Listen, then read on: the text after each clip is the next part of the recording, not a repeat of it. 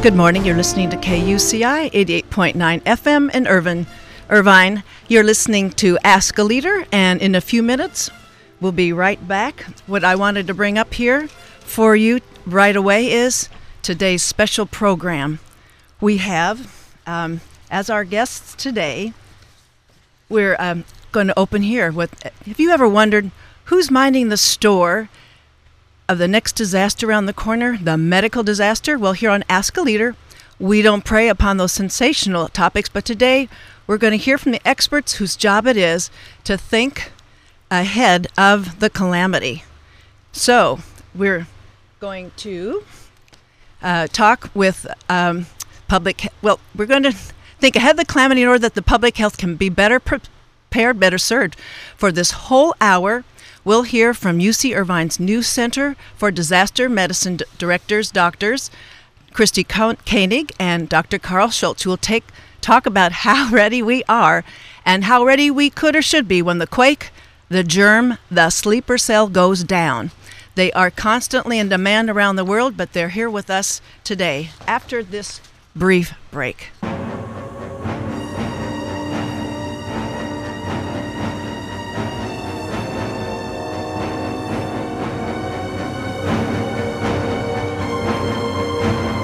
Thank you for joining us all here on Ask a Leader. Today we have a special program, and I say that because it's always special, and it's even more special today.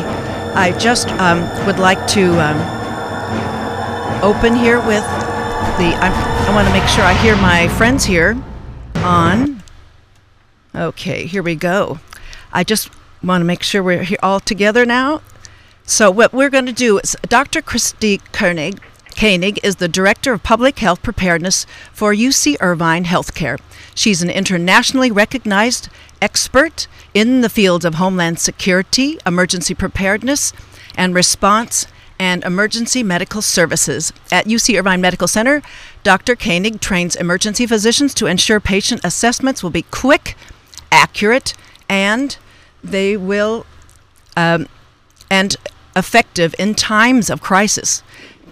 Dr. Koenig also serves on UC Irvine's Bioterrorism Committee to develop practical and realistic response plans in the event of a real or suspected terrorism attack.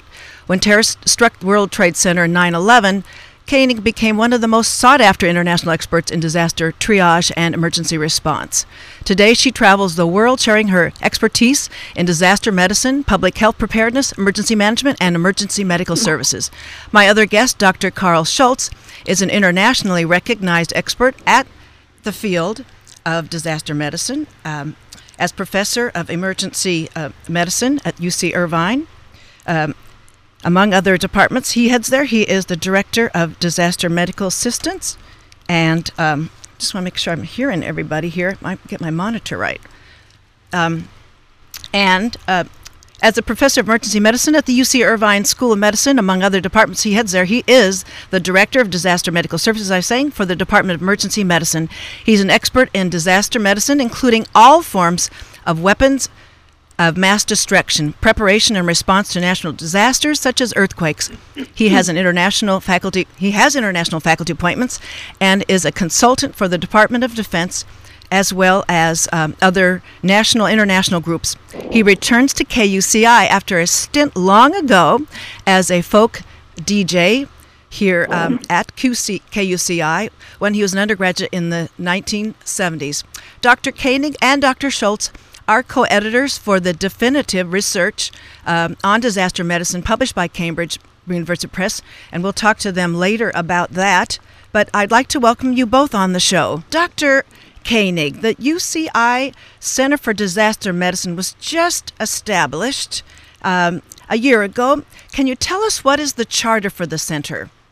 Absolutely. First, I'd like to thank you for having us on the show and for your demonstration of a real-life disaster for us to manage right here on the show. Well, thank you. This morning. Thank you. Now you're coming in nicely and clearly, and everybody, I want to appreciate, we've got all sorts of advancement people and all that listening, and they want to see this disaster center get launched on community radio, and we are launching it with all pistons rolling here. Well, we're very excited that the Dean authorized the establishment of the Center for Disaster Medical Sciences, or CDMS. And our mission is to advance the art and science of disaster medicine through research, education, training, and public policy.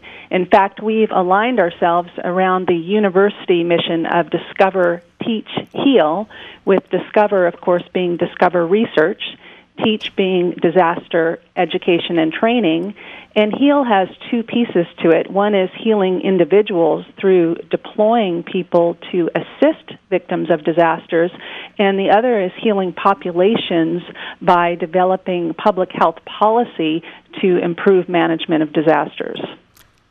Indeed, and we're going to find out a great deal about the immensity of this and the immensity of the need for policy, the immensity of need for funding much more profoundly than we've been doing, and the immensity, I think, of what all of us can attend to in our own way.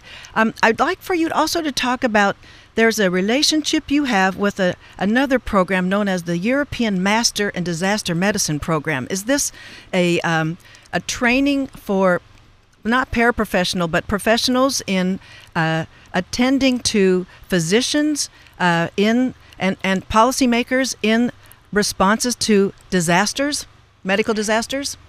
The European Master of Disaster Medicine, or the EMDM, is a very unique program, and UC Irvine has been affiliated through our department for many, many years with this program. What it is a second-level master's program. So the students in this program have to either have a medical degree or another advanced degree, and they can apply, and we take a small group of students, about 35 students per year. It's very competitive, and they come from countries all over the world. And these are people who are learning about how to manage global disasters better, and they are going to be working in their home countries in high-level health policy positions. It's a year-long program that's done in a very cost-effective manner. It's mostly virtual, where people are working interactively on computer platforms for education and training. For example, they can have a disaster drill that takes place real time in different time zones around the world with everybody participating. And then for 2 weeks every year, there's an on-site training, generally in one of the headquarter universities in Italy, where the students and the professors come together with interactive live sessions. And then all of the students have to, of course, do a thesis, a publishable quality thesis, to improve knowledge and research in the field of disaster medicine. Well, I'm glad you explained that, because on the website there for the center there at UCI, I wasn't sure exactly who's involved in this, but it had to be at least physician-trained, leveled individuals to take it up more notches to address the disaster component of their practices. And UCI was elevated to an organizing university status, which is very prestigious, and invited just recently, in fact, to be part of the EMDM Academy, which is based in Switzerland. We also do a lot of work with the World Health Organization. Excellent, excellent. And we've got everybody, and we're glad that you're here, because we know you're constantly on the move and plugging into all of those networks and levels of policy making, levels of medical research, and that kind of thing. So really, it makes it such a privilege to have both of you on today. Well, let's talk about this definitive text and why it's so necessary to for this text to be around. It's the Koenig and Schultz's Disaster Medicine Comprehensive Principles and Practices, intended for anyone who manages or trains people involved in disaster response, including public health officials, paramedics, hospital staff, and medical school. Tell us what you want, why this book is so necessary. And Dr. Schultz, I want you to jump in any time now, because you're the director of research there at the Center for Disaster Medicine, and we're trying to find out what are we having to address that this text addresses, and we'll start from there, and then we'll talk about why it is that it's so long in coming, getting more support and in this field. Well, it takes a critical mass of knowledge and expertise to crystallize a new study and a new field of medicine. And so this, a textbook which sort of codifies all of these factors, it can't just grow up overnight.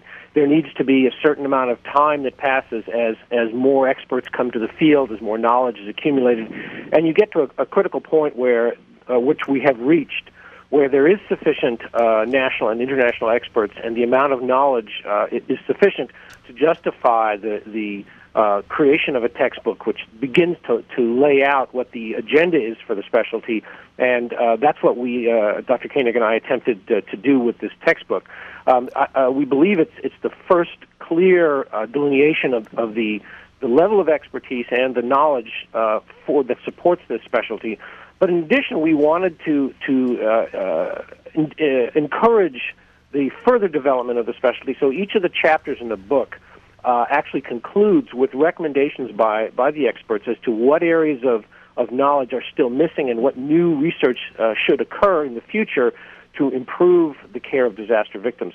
So the book is not just a summary of the current state of the art, but is also sort of a blueprint for where the specialty should go in the future. And this makes it fairly unique. And that blueprint, yes, Dr. Koenig. What we're seeing happening here, Claudia, is we're helping to create a new body of knowledge. Disaster medical sciences, it's very exciting because it's a new field. Nobody has even agreed on terminology or vocabulary to describe disaster. What is a disaster? And so we've put together a group of international experts in this book for a comprehensive look to try to lay an academic foundation, to look at a scientifically based, outcomes-driven way to describe really how to save lives. That's the bottom line. When we have these catastrophes, how do we best manage things, not just by anecdotes, but what's the science behind it? And this is a very new and evolving field where there's a lot of unknowns and a lot of research to be done. And we can't do it in classic ways. We can't do the classic randomized controlled trial where we put one group of people in an earthquake and another group of people not in the earthquake and see how they do. We have to get very creative in terms of how we research this area. Wow, there's the immensity right there. And I'm thinking, in military arenas, every combatant gets to drill what they're going to do in battle, but we don't have that kind of a thing in disaster medicine, do we? Well, and that's exactly right, and why we're doing some of the types of training that we do. Drilling is very important, and we're very happy to have a new simulation center on main campus at UC Irvine. Dr. Eric McCoy is our Director of Education and Research who's overseeing the training at the Simulation Center so that we can simulate these types of events. And also through the course, I mentioned the program called the European Master in Disaster Medicine, we do a lot of training because you're exactly right. Well, the yes, courses, Dr. Schultz. Actually do train to some extent. There's really a requirement by the entity that basically supervises all hospitals and makes sure that their quality is good, the Joint Commission, and they mandate that hospitals throughout the country have 2 disaster drills per year. So there is an ongoing training. The issue is the military has substantial funds to support their mission, and there really isn't a lot of money currently available to support the ongoing training and drills for hospitals and providers. So this exposure and this training is more limited, but it is still, as you point out, very important to practice. I mean, you would hardly want to field a football team or a baseball team and just go out and have a game. You obviously have to practice many times before you actually field the team, and that's what we would hope would be going on in the future. We still are somewhat limited because of the lack of funds, but we still do engage in these kinds of drills every year. And so back to using that sports analogy, Dr. Schultz and Dr. Koenig, there's coaches would be remiss in their function if they weren't scouting what was going on with the opposition. And the best scouting you can do is to bring those international experts, as you have in your co-edited book, to talk from Taiwan, from Israel, from Ireland, and all those places who can talk about the scenarios that they've gone through, or you can reel backward and see what's going on. But it's not nearly the extent to which we, in more casual settings, see this kind of preparation. That's right. It's very important to have the training before you do the drills. Otherwise, it's like taking a final exam without ever studying. It's crazy thinking of that. And I wanted to we wanted to talk about different situations that are likely to occur, and mostly in California. But before we do that, I wanted to, in the general way, as I've talked with Dr. Schultz a little bit beforehand, why is it that this field is some 20 years behind in compared to where other medical fields are? That what we're groping with in terms of capturing the attention, capturing the data, so that we can get the best possible response to minimize the hazard.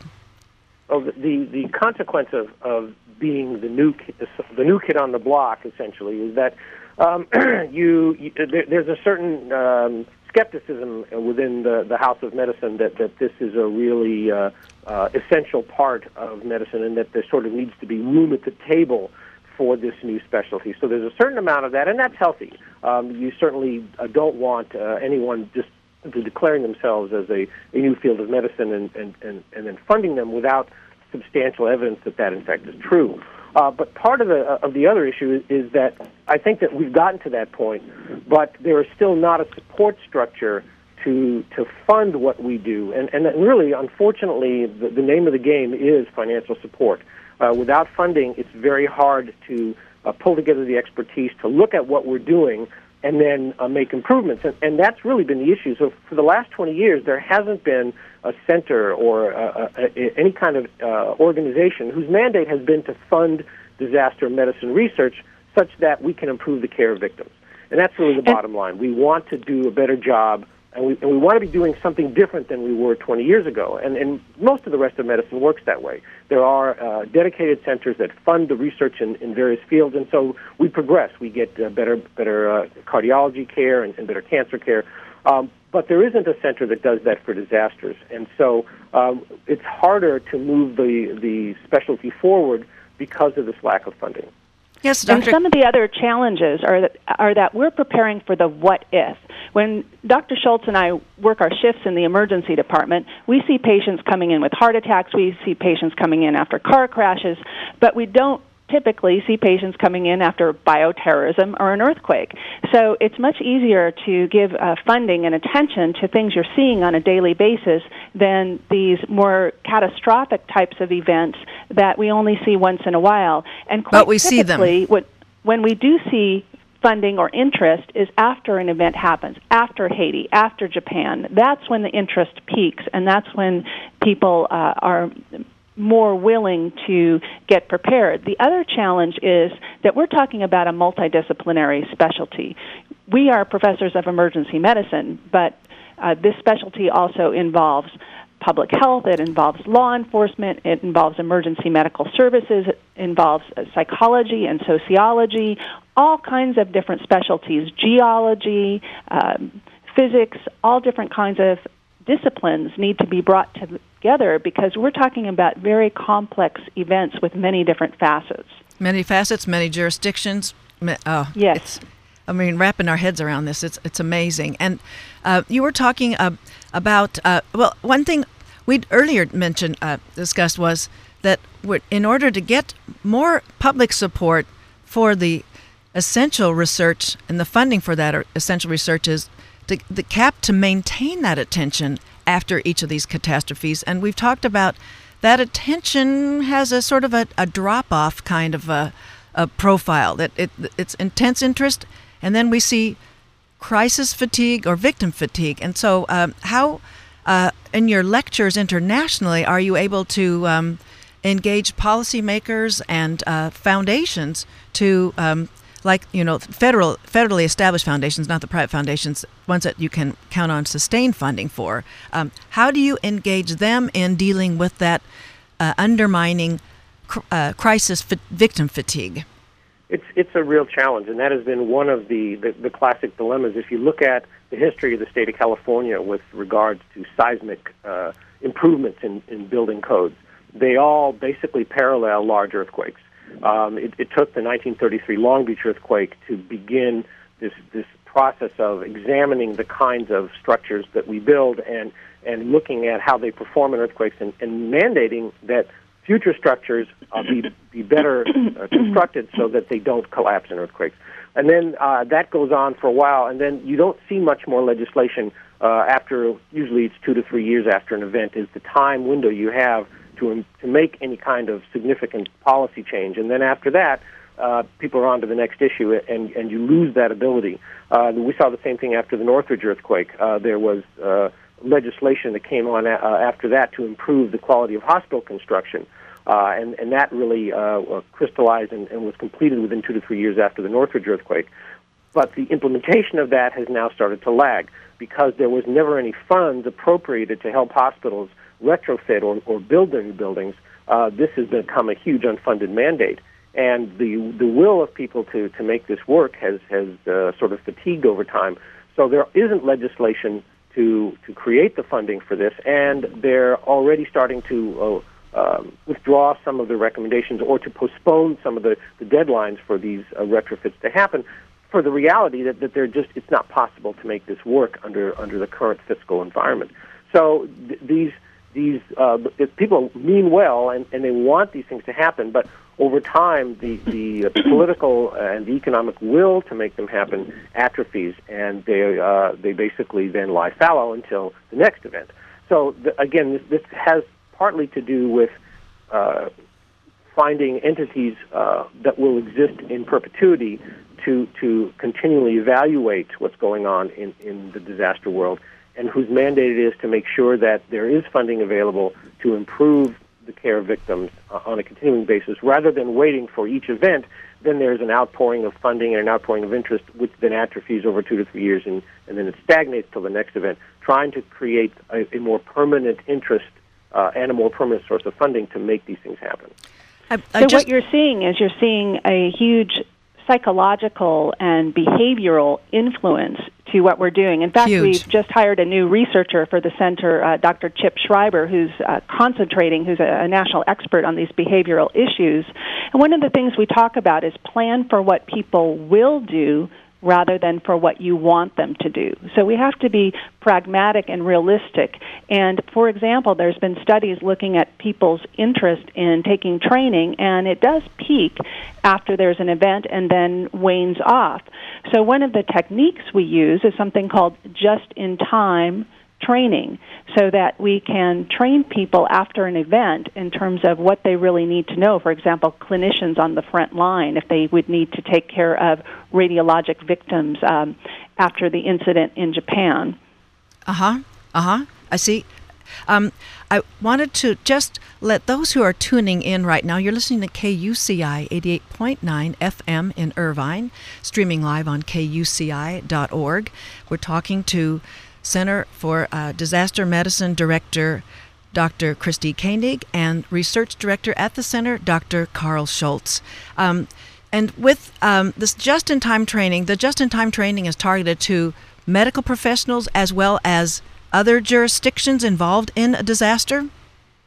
Absolutely. As I mentioned before, this is a multidisciplinary field. Yes. And in many cases, what we're seeing is an issue with managing the incident, coordinating all the various resources that are needed, rather than an actual lack of resources. So we have to train people in what we call an incident command system or incident management system, in addition to just the straightforward medical care of patients.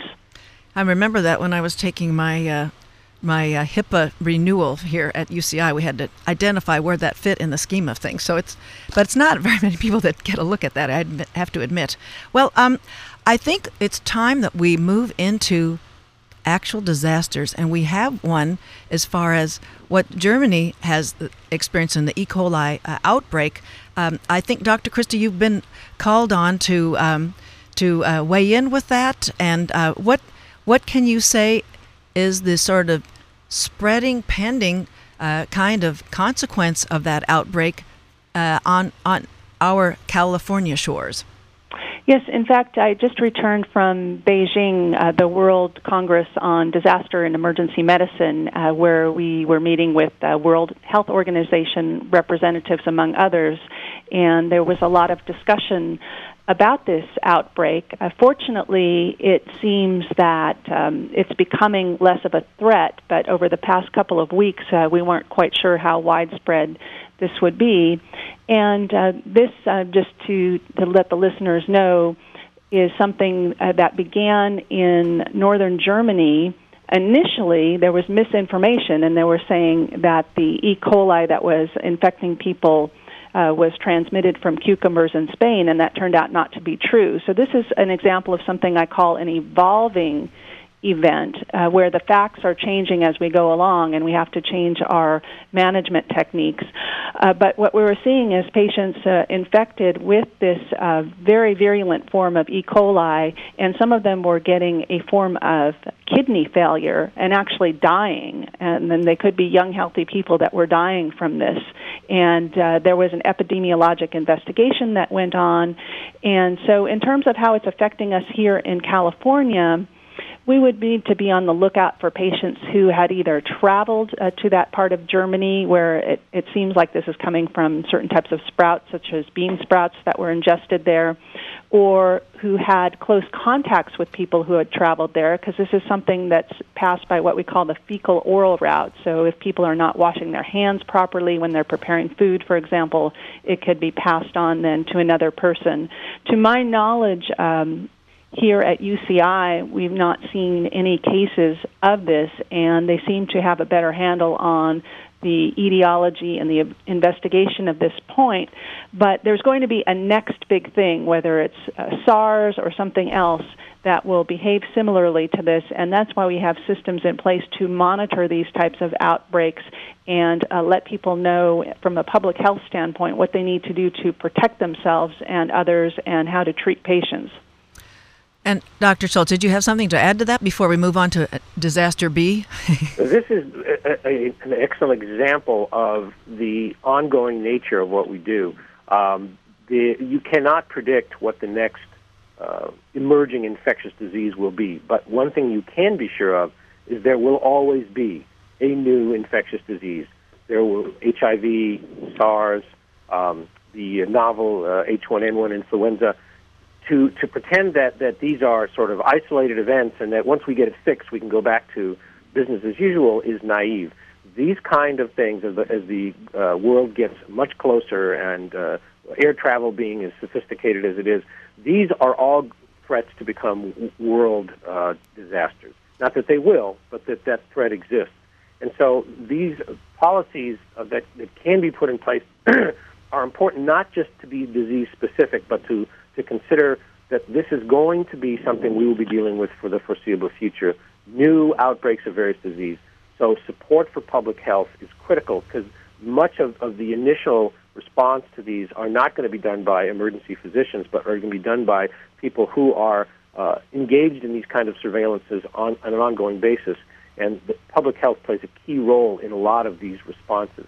So I think that this is a sort of not that we needed yet another wake-up call, but that this is clearly an example of the kinds of threats we will face essentially forever as new diseases emerge, and that we have to be prepared to identify them and then instigate control measures. And it can't be based on just one particular entity, but looking at how, as a system, we manage these things. Again, this is why the emerging field of disaster medicine is so important.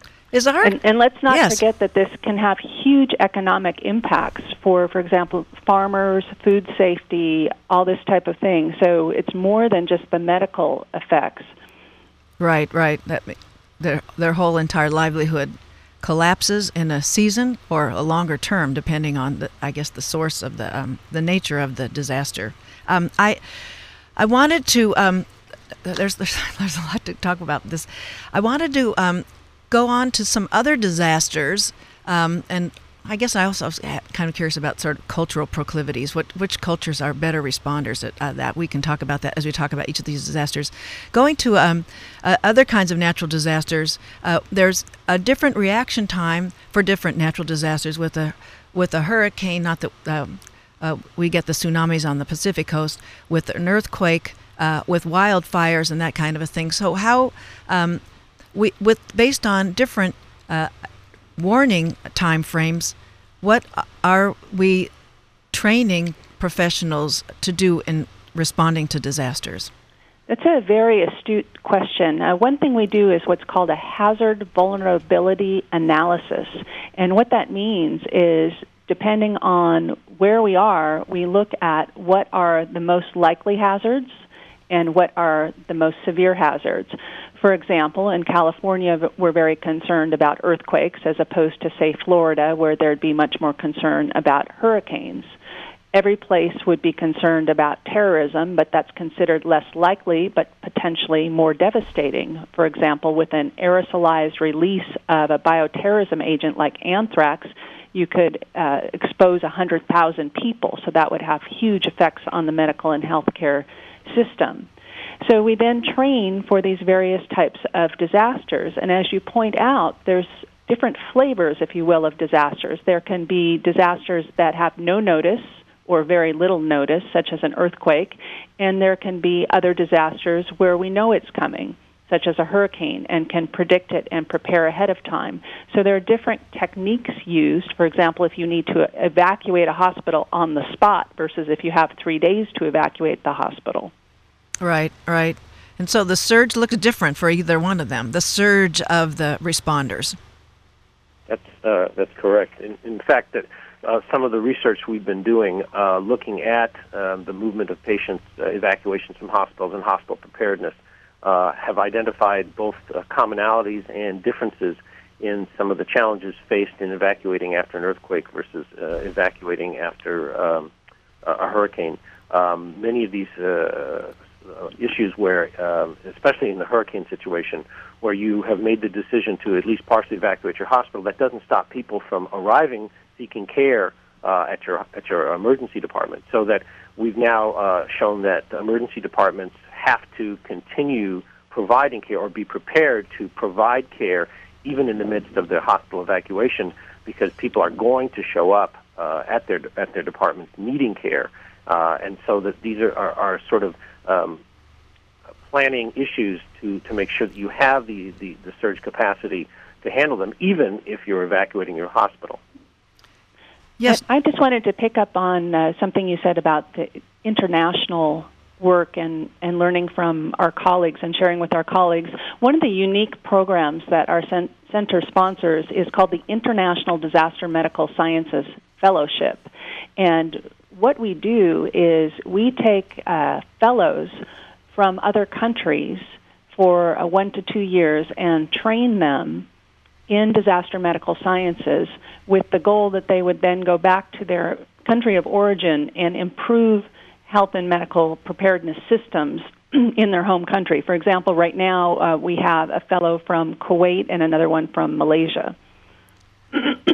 My goodness. And but this does not mimic the European, the Master in Disaster program, but it's a similar kind of 1-year stint where a professional is getting trained from anywhere else in the world to address this body of knowledge. I mean, but it's somewhat parallel, is it? It is a completely separate program. There are some similar features in that we're training very senior people. These are fellows. These are people who already have medical degrees and already have training. And in fact, some of them are at very high levels to start with in their home countries. I want to remind anyone who just tuned in, you're listening to KUCI 88.9 FM in Irvine, streaming live on KUCI.org. Our guests this full hour are Dr. Christy Koenig, Director of the Center for Disaster Medicine, and Head of Research, Dr. Carl Schultz. Well, we want to move now into the bioterrorist kind of response. Is there something specific to that when you're lecturing around the world that are the highlights of what we as listeners can have a better understanding about? It's depends on really the needs of the people to which you are trying to address. It depends on their particular requirements. For For instance, in countries that are oftentimes the potential targets, first world countries, their needs they're not so much a resource issue, although obviously there's never enough money to do everything you want to do. Never. But there's an issue of looking at the cultures of the countries and how they respond. For instance, there were some interesting studies looking at smallpox in the United States, and people have an inherent distrust of authority in the U.S. And so, in certain kinds of mock drills where there was a release of smallpox, a sizable percent, up to 40% of the population, was afraid to get the smallpox vaccine because they perceived this as being a risk to them in some way, either that they were going to get the disease if they went to the centers, or that they somehow felt this was some sort of conspiracy. And it's really concerning that many people would not avail themselves of a life-saving intervention, the smallpox vaccine. So it's not just the science that we as disaster experts must be familiar with, but also how to deliver this information so that people will actually perform in a way that's in their own best interest. And there's a whole field evolving called risk. I'm blocking on the name of it. Crisis and Emergency Risk Communications. Crisis and Emergency Risk Communication that specifically addresses these issues. And so even as we are trying to deal with the science, we also have to be cognizant of how people perceive instructions and how they behave so that we can, to the extent possible, mitigate these kinds of negative perceptions and improve outcomes. And is that covered in the comprehensive principles and practices, that the sort of breaking down the cultural responses to cultural inhibitions, cultural biases about preparedness? Yes, actually there's several chapters that address this. One is the health risk communication chapter. There's also a chapter on what they call special populations, which is individuals who are sort of not in the mainstream when it comes to disaster response, such like, for instance, children, patients with psychiatric illnesses, the elderly, those who reside in nursing homes.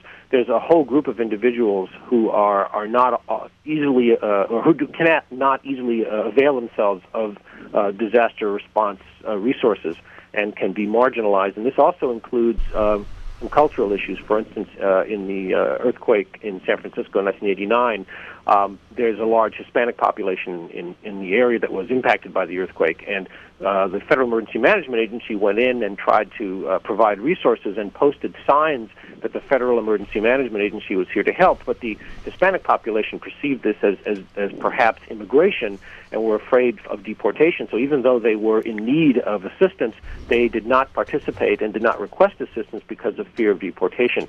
So there are definitely ways to address these kinds of events, but you have to be aware of them. Otherwise, you're not going to get the response that you want. Well, yes, Dr. Koenig. On bioterrorism it's a very complex phenomena. Fortunately, we don't have a lot of experience with actual events. When I was the National Director of Emergency Management for the Department of Veterans Affairs from 1999 to 2004, you may notice that 9/11 falls within that spectrum. In Washington was quite a busy time, and we had to manage the anthrax letter attacks. Now, we didn't really think about anthrax being passed through the mail, and in fact, it was not recognized initially that this was a bioterrorism attack. It thought the first patient who was discovered in Florida, initially the Secretary of Health and Human Services said on the news, this is not bioterrorism, and we later found out that it was. But yet the classic type of bioterrorism that we prepare for is something where the terrorists would do what's called weaponizing the bioterrorism agent and releasing it through the air, aerosolizing it, and releasing it over a large population and affecting, say, 100,000 people or more, whereas there was only a handful of people affected in reality and a very few deaths from this anthrax letter. It completely disrupted society. We had people microwaving their mail. They were afraid to go to work. I had my assistant open my mail. That's how I handled it. Just kidding.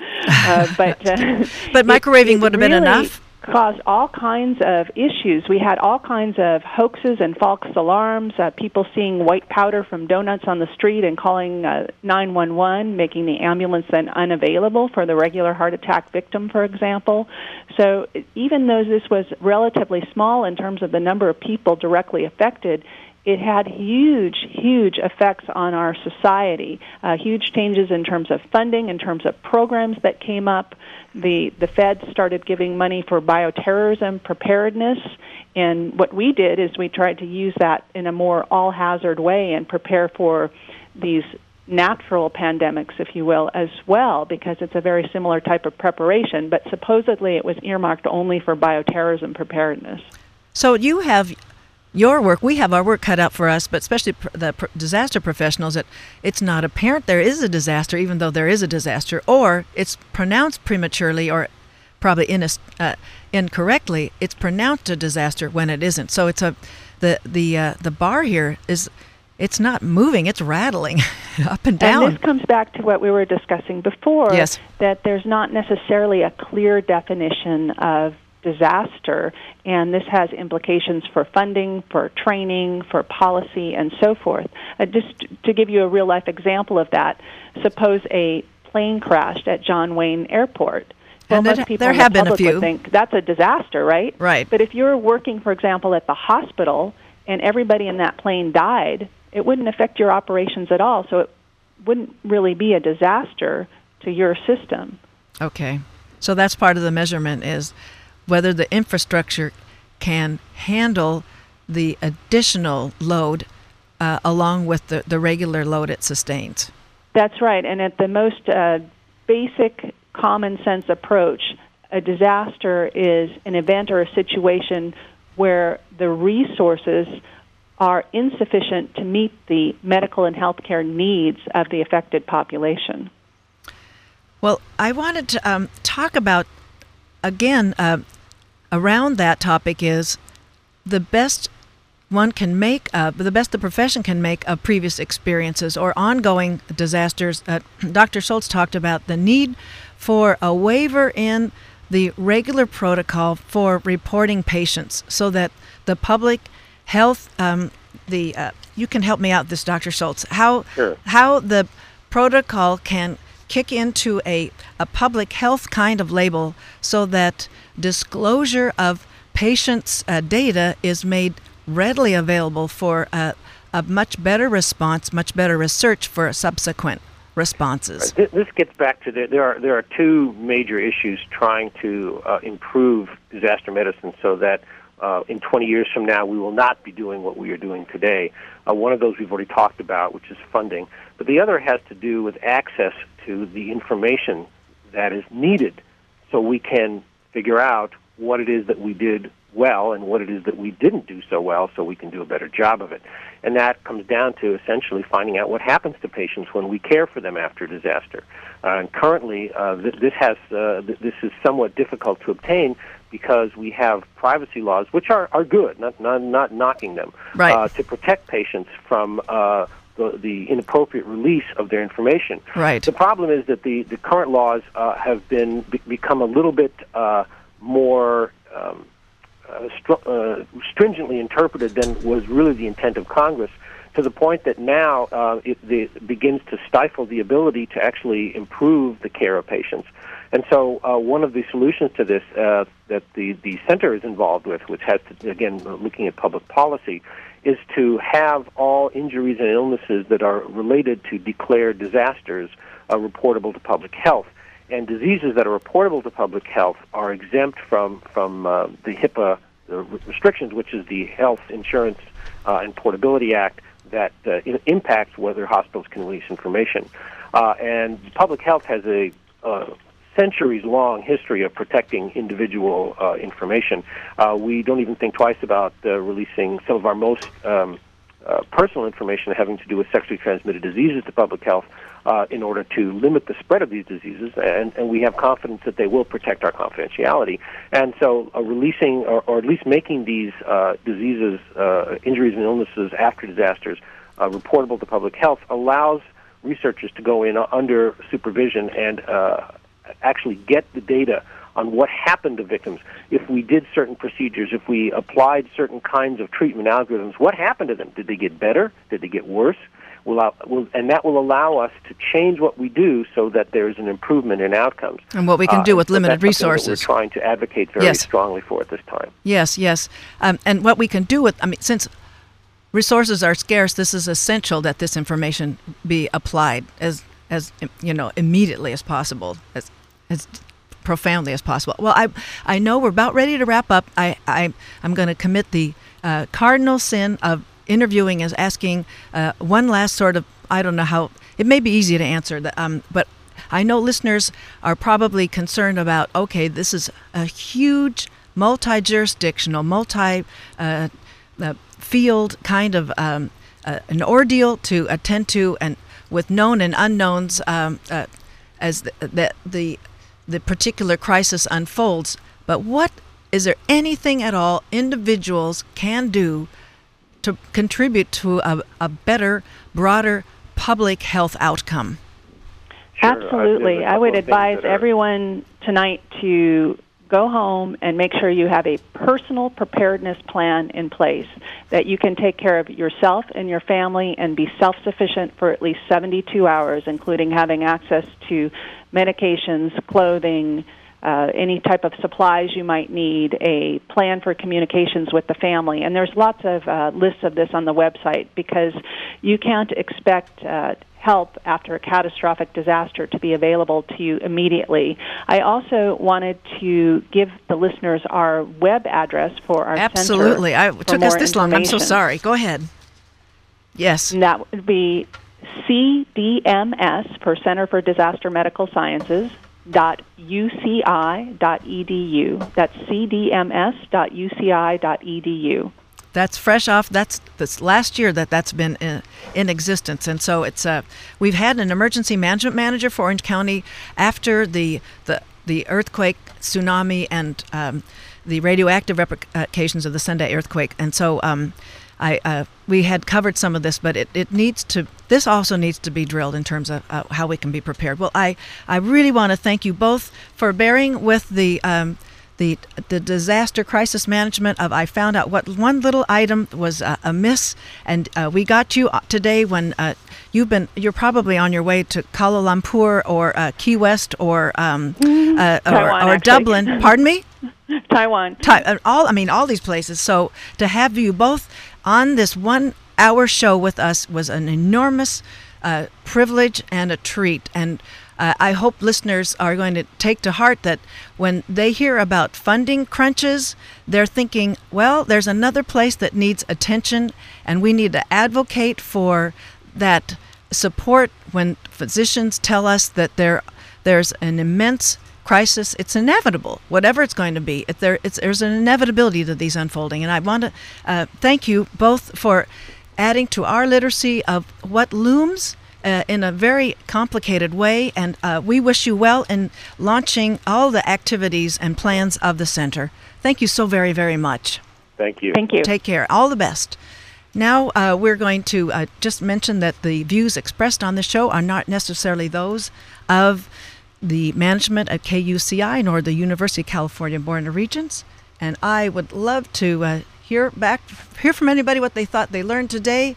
And we have another medical-related program next week about stem cell research going to Switzerland. So meanwhile, we're after George Rosales. After this, we'll serve up some of his music. We'll stay tuned.